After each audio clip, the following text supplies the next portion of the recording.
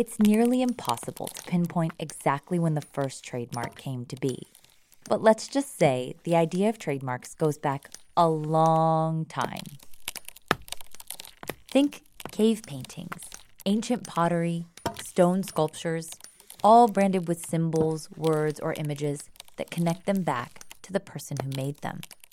Because trademarks have been around since the dawn of modern civilization, the laws that govern and shape what can and cannot be trademarked have gone through quite a few changes.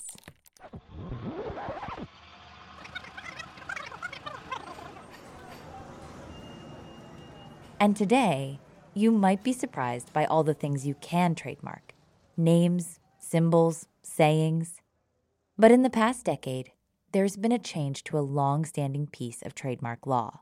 Whether or not you can trademark things like derogatory phrases, racial slurs, and words that you just generally wouldn't say around your mother. Yeah, there are 400,000 words in the English language, and there are 7 of them you can't say on television. What a ratio that is. 399,993 to 7.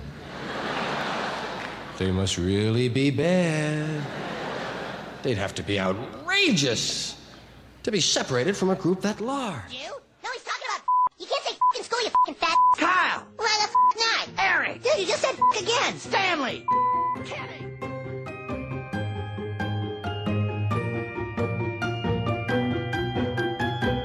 Cover your ears, because from the Intellectual Property Owners Education Foundation, this is Stroke of Genius.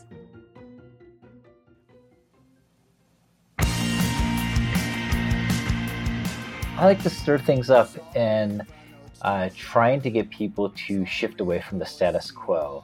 You got to shake things up a bit, particularly because the status quo, or what is considered normal, isn't always that great for everybody. And as a member of a community that's oftentimes marginalized by the system, I understand that. And I know that changing the system or the status quo oftentimes is making trouble, at least in the eyes of those who benefit from those systems. So this is Simon Tam.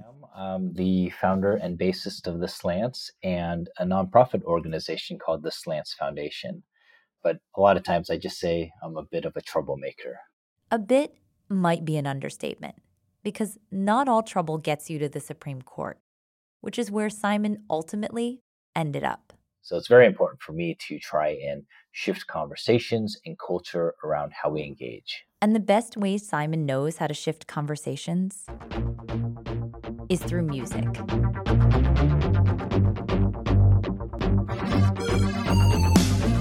Oh man, I just grew up loving music. Like, my parents have these home videos of me. I think I'm like 2 or 3 years old. And I would just grab my dad's acoustic guitar, jump up on the coffee table, and pretend to play a show, even though I had no idea like how to play guitar or barely to be able to speak. But there was just something about it that I really loved. Just making the noise, just kind of getting the energy and attention of the room. And that love didn't stop in childhood. No, I spent a good chunk of my life playing in bands, mostly like punk bands and that sort of thing. In fact, ever since I picked up the bass at 10 years old, I just started making up bands whenever I could or joining existing ones. But what about the band that would take him all the way to the Supreme Court, to the heart of First Amendment law? Well, the idea for the band started in 2004. I was actually already in a punk band called The Stivs. And during that time period, I came across the movie Kill Bill from Quentin Tarantino.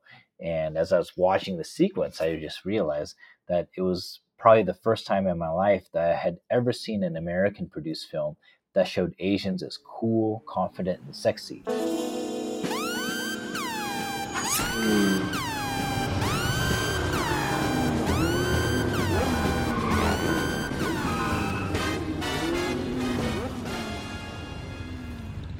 Is that what I think it is? You didn't think it was going to be that easy, did you? You know, for a second there? Yeah, I kind of did. It's like this very iconic scene where Oranishi is walking into this restaurant with her gang of crazy 88s, the Yakuza gang that she led. And as I started thinking back on my life, I realized wow, I don't see any depiction of this of people who look like me in the music industry at all.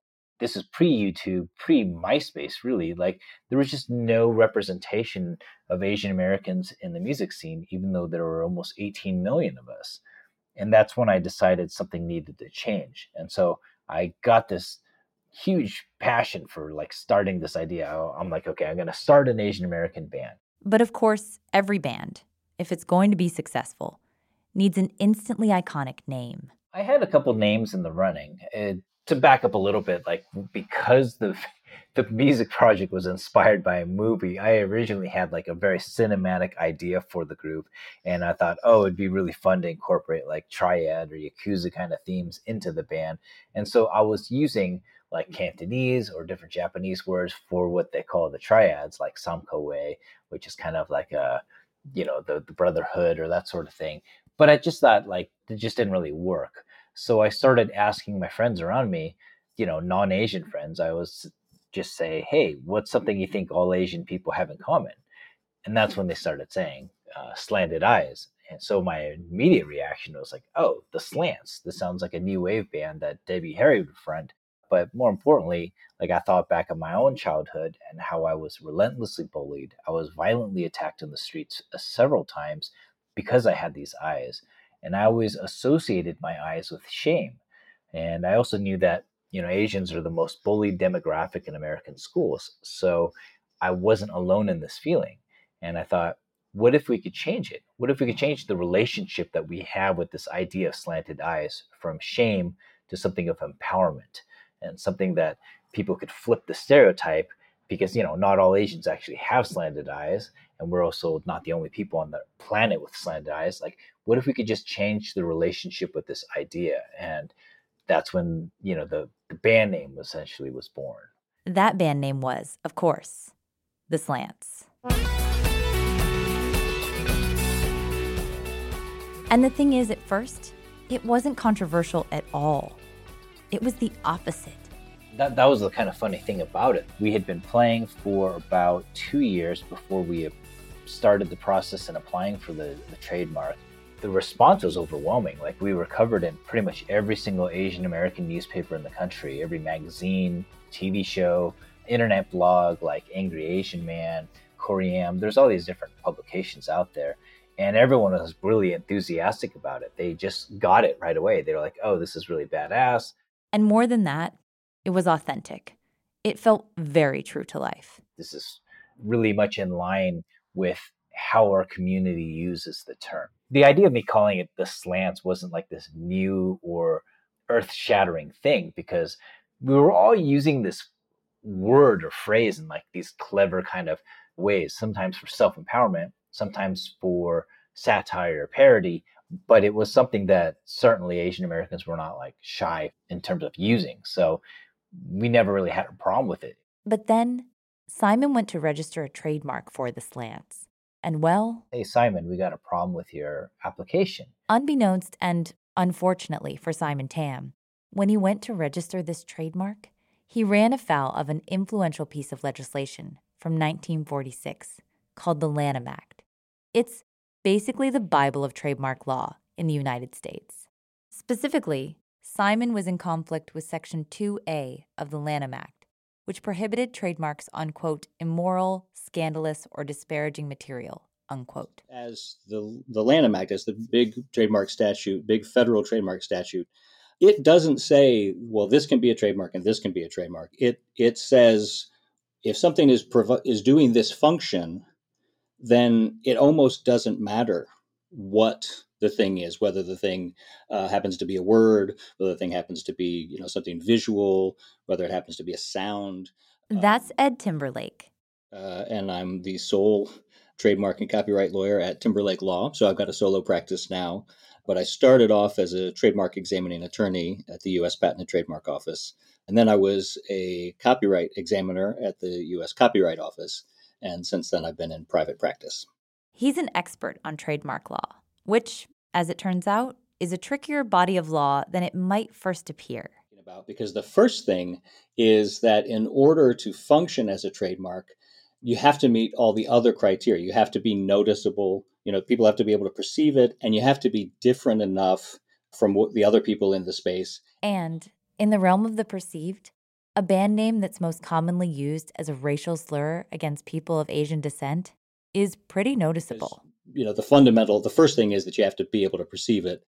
And then ideally, the next part is that you really notice it, that it stands out in some way. So sort of think about if you walk into some place and everybody's wearing jeans and a t-shirt, and you walk in, in a pirate outfit, that's the kind of, it's like, okay, well, that really stands out. So to the extent that trademarks are wearing a pirate outfit to some place where everybody else is wearing t-shirts, that's kind of the function that we're talking about. And it doesn't matter whether the outfit, whether it's clothes, it doesn't matter if it's a sound, it doesn't really matter what the other elements are, as long as it's doing that thing of you can perceive it, and you notice that that's different than the other things around it. Because that's the thing about trademarks. They can be, well, almost anything. And if you have a distinct symbol that differentiates yourself or your product sufficiently from all other offerings in the marketplace, you already have a trademark. You have a trademark when you establish the word or phrase, but to protect your brand identity and to increase your protections under the law, you have to register it with the U.S. Patent and Trademark Office. And that's a completely different matter. The trademark side of the office does not give out trademarks. In fact, you have to have a trademark before the trademark side can really do anything for you with the trademark side. So long before his case reached the Supreme Court, Simon already had a trademark, albeit a disparaging trademark. So once TAM happens, then the world sort of shifts. And at first, I thought it was my fault. I thought I filled out something incorrectly. But that wasn't it. So Simon did what anyone would do in this situation. He talked to his lawyer. He says, they say that the name of your band is disparaging to persons of Asian descent. And of course, I'm like, wait, does disparaging mean what I think it means? Are they saying we're racist to Asian people? And he says, yes. And of course, I'm like, I didn't even know there's something like that would prevent this. There's all kinds of offensive stuff out there. And he says, proceeds to read me Section 2A of the Lanham Act. Yes. Section 2A of the Lanham Act. That says you can't register marks that are considered scandalous, immoral, or disparaging. Nonetheless, the trademark office, basically looked at the words and saw that it was a derogatory term. That's Francesca Procaccini. She's a First Amendment scholar at Harvard Law School. And under this provision, this disparagement provision, denied the trademark. But Simon knew something wasn't adding up, so he kept asking his lawyer questions. And I thought it was a practical joke. He just says, I think they just don't understand. I think they just don't understand the context of what your band's doing. Let's go ahead and appeal.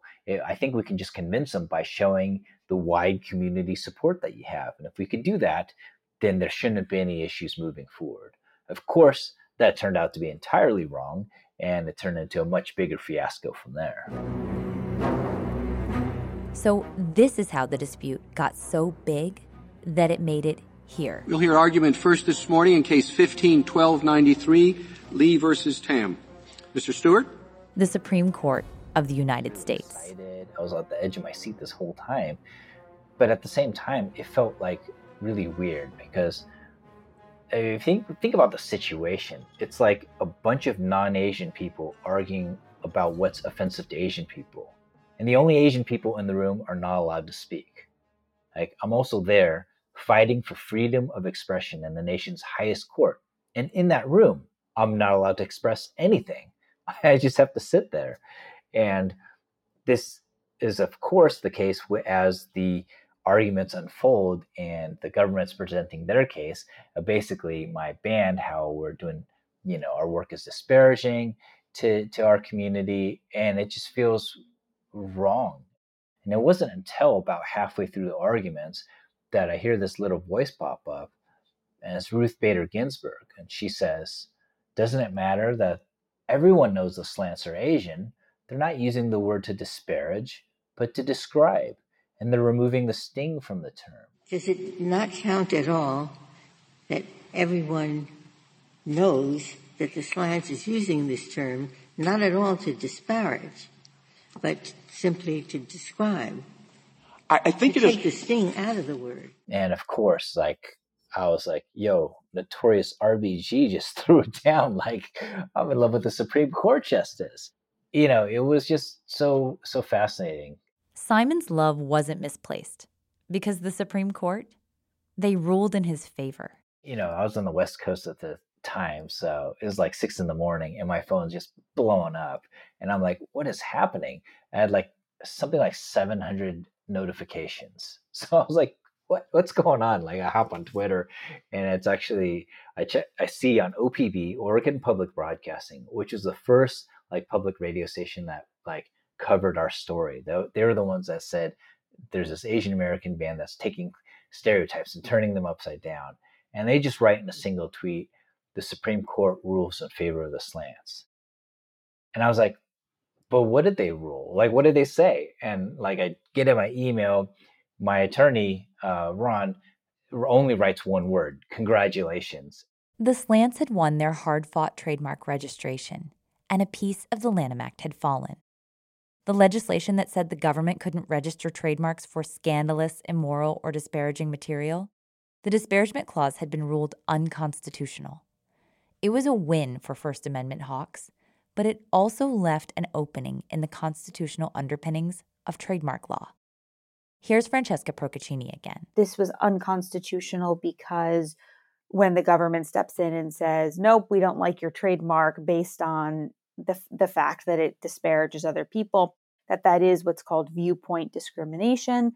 And so we don't allow that under the First Amendment, but didn't want to go as far in trying to figure out, how do we really do trademark law under the First Amendment? So there was no real understanding after Mattal for how. That's Mattal versus Tam, the formal name for the case. How to reconcile the government's power to grant trademarks with the government's obligations under the First Amendment not to discriminate against any speech on the basis of its content or its viewpoint.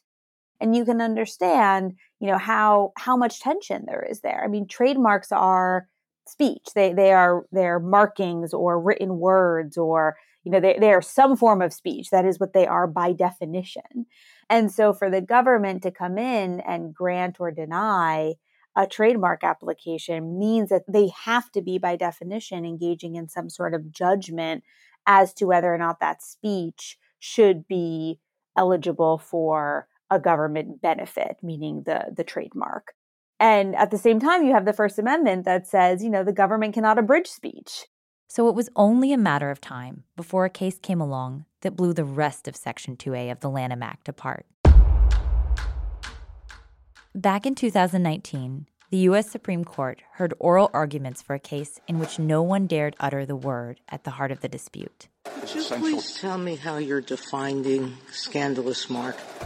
From your brief, I thought you were giving it a different definition than has been used by the agency for a while. Well, the adjectives that have sometimes been used as synonyms for scandalous by the agency are terms like shocking, disgraceful, offensive, and disreputable. I think the 9 justices had convened to consider the parameters of scandalous language because of this guy. Honestly, I consider myself an artist, first and foremost. Artist and fashion designer Eric Brunetti. Groundwork for a lot of brands that have come currently, but I don't have any special feelings about it, to be honest with you. I think a lot of it. Brunetti had launched an in-your-face line of streetwear and was hoping to register its name and trademark for a word we can't exactly say out loud in this podcast. Most people know what words we're talking about. And, of course, you could come in and show they're all wrong on this, but they probably aren't. All right. Because the Supreme Court refused to say it, I'll lay it out for you. Eric Brunetti wanted to register the trademark of his clothing line, FUCT. It's an acronym for Friends You Can't Trust. A majority of the court said, no, we're not going to do that. We're not going to draw that line. Here, under the First Amendment, if the government tries to restrict speech because it finds the speech hateful or vulgar or scandalous, It doesn't matter how it's hateful, vulgar, or scandalous. All that matters is that the government really has to stay out of making that judgment. So the court robustly embraced a very strong free speech tradition in both of these cases. Some of the justices were a little bit more comfortable with giving a little, but at the end of the day, you have two clear decisions back to back that reaffirm this idea that vulgar speech, hate speech, any kind of other type of speech that we find demeaning or immoral or disparaging is basically 100% protected. And that is a very unique tradition in the United States. It might sound odd that trademark was the area of law where free speech rights were once again expanded and defended. But then again, maybe it's not so strange. I think it's both surprising and not surprising. It's surprising in that trademark is very old. It's a pretty uncontroversial government program, if you will. It's not the big First Amendment topic. So it's surprising in that way, but it's also, when you really think about it, it's not surprising at all. And the reason being, the court has steadfastly closed all the other avenues for addressing whether vulgar speech, can be prohibited. And because those had already been decided, it's then not surprising that the next big opportunity the court would have to reassert its strong commitment to free speech doctrine that does not allow the prohibition of vulgarity would be in a more kind of technical or nuanced place like trademark. Trademarks have always been about preserving expression. It's why we have them in the first place. And now, thanks to a few pioneering artists and activists, that expression is constitutionally protected. If you liked this episode, please leave us a rating or review and share it with your friends. Thanks for listening.